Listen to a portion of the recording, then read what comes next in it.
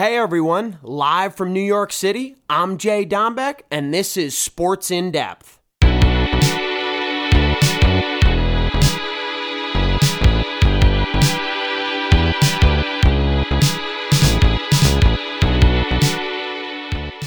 Hey guys, JD here, Tuesday, October 10th, OVO month, awesome stuff. Let's start with Monday Night Football. Jordan Love and the Green Bay Packers lose by 4 to the Las Vegas Raiders. I thought Jordan Love, a lot of mistakes in this one. He threw 3 picks. He threw the ball 30 times, only 16 for 30, 182 yards. Matt LaFleur, they tried to mix in the run game. 20 carries for A.J. Dillon. We know Aaron Jones was out, a dynamic threat for the Green Bay Packers.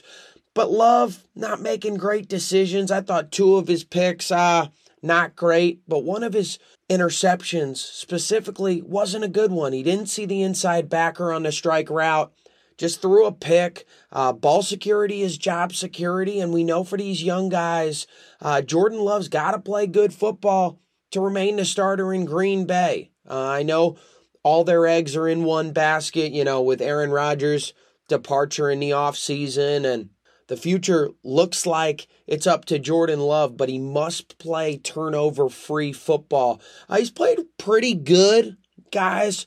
Throughout the first few games of this season, we know against the Bears, he played good football, throwing for 3 tutties, 245. They lost a close one against Atlanta, where he threw 3 TD passes. Against the Saints, winning by 1, throwing for 259. And you guys are understanding these stats. I mean, Jordan Love looks pretty good, but he took a step back on Monday night, prime time. First time with all the lights on him, and really didn't perform. Green Bay, their defense played really well, and Jimmy G just did what Jimmy G does and played game manager. He threw a pick in this one, but also a tutty. Josh Jacobs on the ground. Myers had a good game. I almost felt like a lot of attention was on Davante Adams, freeing up Jacoby Myers, which was awesome. He led the team in receiving, and post-game we figured out that Davante Adams was not 100%, not feeling that great out there. So whether he had 2 catches or 15, a win's a win, and they all count the same in the end. Let's go to Sunday Night Football, and yes, I'm going to knock Dan Orlowski. He knows I love him. NFL Live, it's always a pleasure, but he made a statement very concerning early on in this week. He said if Mac Jones was in Kyle Shanahan's offense, he'd be doing what Brock Purdy's doing, and I couldn't disagree more. Don't disrespect Mr. Irrelevant like that again. Brock Purdy is making some really good throws. He's stepping up in the pocket. His eyes are downfield. It's really good. 2-3 step drop and it's coming out. We know in San Fran there's a lot of weapons, and they absolutely knocked the socks off the Dallas Cowboys, which is concerning for D-Town Boogie. 42-10. Purdy throws for 4 tutties. But back to that original point, guys. Kyle Shanahan calls outstanding plays. No one's taken that mind from him. And George Kittle and Deebo Samuel and CMC, and we know all the weapons there in San Fran, and don't let me forget that outstanding offensive line. But Brock Purdy is doing things that great quarterbacks do. He is not turning over the football. He has 1,271 yards already on the season. What else is important for Brock? He came off a big injury last year, and he has 9 TD passes and 0 picks. Yes, guys, I just said it. 0 picks on the season, playing mistake-free football, a humble kid. A lot of his teammates are so impressed with what comes out of his mouth as a leader here in the Bay Area. He lives a very humble life. He's not even making $1 million yet, and he's one of the best quarterbacks in the league. Or at least playing like one of the best quarterbacks in the league if you don't want to put him on that top 5 yet. He lives with a roommate. He drives his old car. He views this as an opportunity for him to not only sign a big deal in the future, but an opportunity to win the whole thing with the San Francisco 49ers. I think that's really exciting. We know the Niners were in it even years with Jimmy G, but this is for sure an upgrade. And I really believe that Brock Purdy, And the San Francisco 49ers will be coming out of the NFC this year. We know Philly's going to have something to say about it. We know the Detroit Lions are going to have something to say about it. But when it comes down to X and O football, when it comes down to making plays defensively and offensively, because we know they are absolutely dynamic on both sides of the football. That was an ass whooping on Sunday night. And Micah Parsons said, don't worry about it. Dallas will be fine. But I think Dak Prescott, guys, I'm moving to the other side of the football because I was praising Brock. Now I'm going to rip Dak. 3 interceptions in this ball game. When the Dallas Cowboys only trust you, Dak, to throw the football 24 times in a ball game, that's a red flag. Dak's not going to win you games, folks. The Dallas defense will. The run game from Pollard will. Short throws from Dak, yeah, he can make a few of those, but the downfield throws, man, Dak makes mistakes inside the numbers. It is scary. I would never want Dak as my quarterback.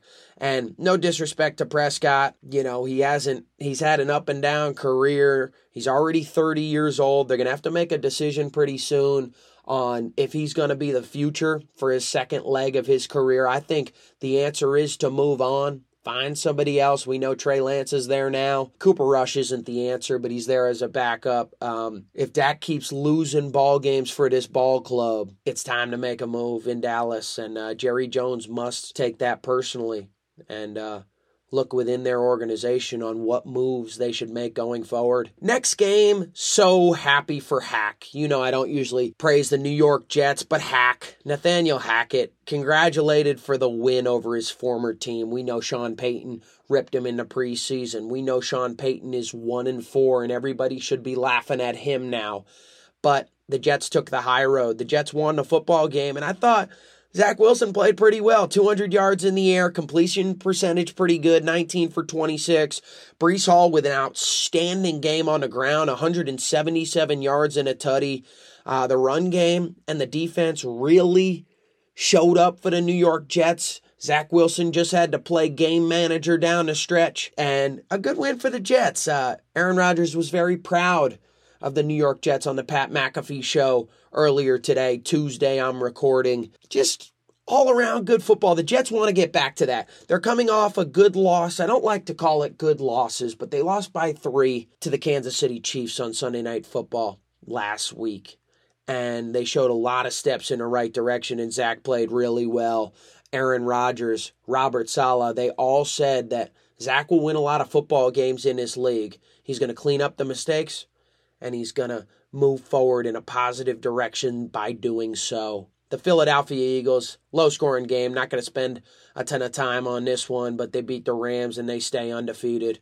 Bengals-Cardinals, I really wanted to get to this one because Joe Burrow finally had a Joe Burrow-type game. And it wasn't blame on Joe through the first 4 weeks, but week 5 he showed up, and his offensive line showed up, and that's most important. Cincinnati threw the ball 46 times in this ball game, but Joe Burrow threw for 317 yards and 3 tutties. And guess who had those 3 tutties? Jamar Chase, who said he is always open. We saw that funny post-game interview, and he truly means it. Jamar Chase is a top 3 wide receiver in the game, as well as Tyreek Hill and Justin Jefferson to round out that top 3, and he must get the football. He must get the football when they're in the red area. He is a deep ball threat as well, and I really think the Cincinnati Bengals, this is going to be the tide turning for them this season, and I'm really excited to see what the Bengals have left in store. The Detroit Lions, I'm so proud of these guys, 4-1. Jared Goff, Goff is showing up and showing up big, man. 3 tutties, threw for 236 passing yards in the game. Good game on the ground for Montgomery, over 100 yards and a tutty. I'm just so happy that there's parity within the NFL. When would I tell you that the Detroit Lions are one of the best teams in the NFL? It's just awesome to say. I truly feel, guys, and this is a bold prediction, the Lions can come out of the NFC. They could really knock on the door. I know I have the Niners, but a lot of Lion fans including Mr. Bond over at Childs. I mean, it is a pleasure to watch them. We know they're well coached. We know their defense is good, led by Aiden Hutchinson, but Jared Goff, his second leg of his career, he's showing up big time. I like him more in Detroit than I liked him in L.A., and he took them to a Super Bowl appearance with the L.A. Rams as well. Props to Jer. Last game I'll cover on this show, because I wanted to dive deep real quick. The New England Patriots are in trouble. Big trouble. Bill Belichick is in trouble. Big trouble.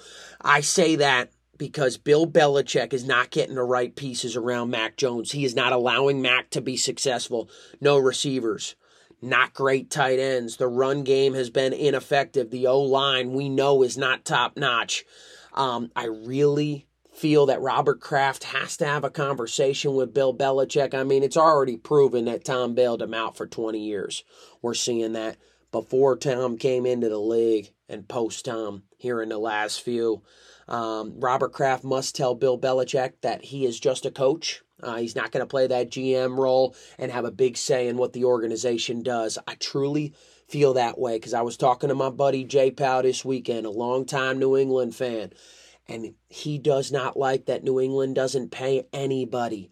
This isn't Brady. This isn't when you can have Tom and you could have kind of, sort of okay receivers and he's going to make them look special. Brady's a once-in-a-lifetime guy. You have Mac Jones, an average quarterback. He needs receivers around him.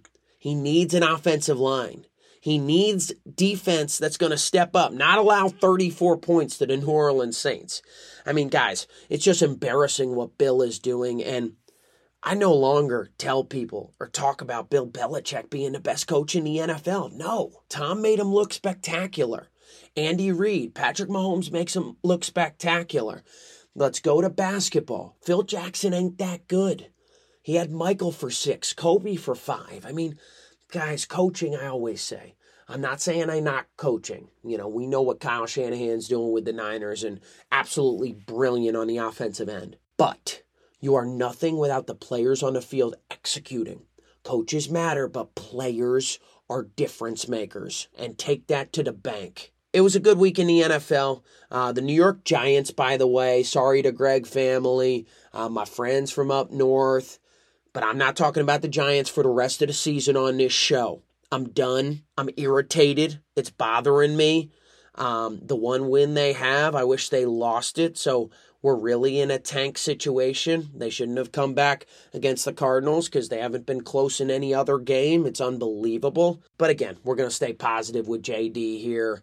And I'm going to wrap it up tonight with saying once again, shout out the San Francisco 49ers for being one of the best teams in the NFL. And Brock Purdy, don't listen to that hate, young man. Tom Brady, the GOAT, was drafted late, and they didn't believe in him early on in his career. Keep fighting, keep chipping away. You're making some really good throws outside the numbers, inside the numbers, deep ball, HB slip screens. You're doing it all, young fella. I'm really proud of you, Brock.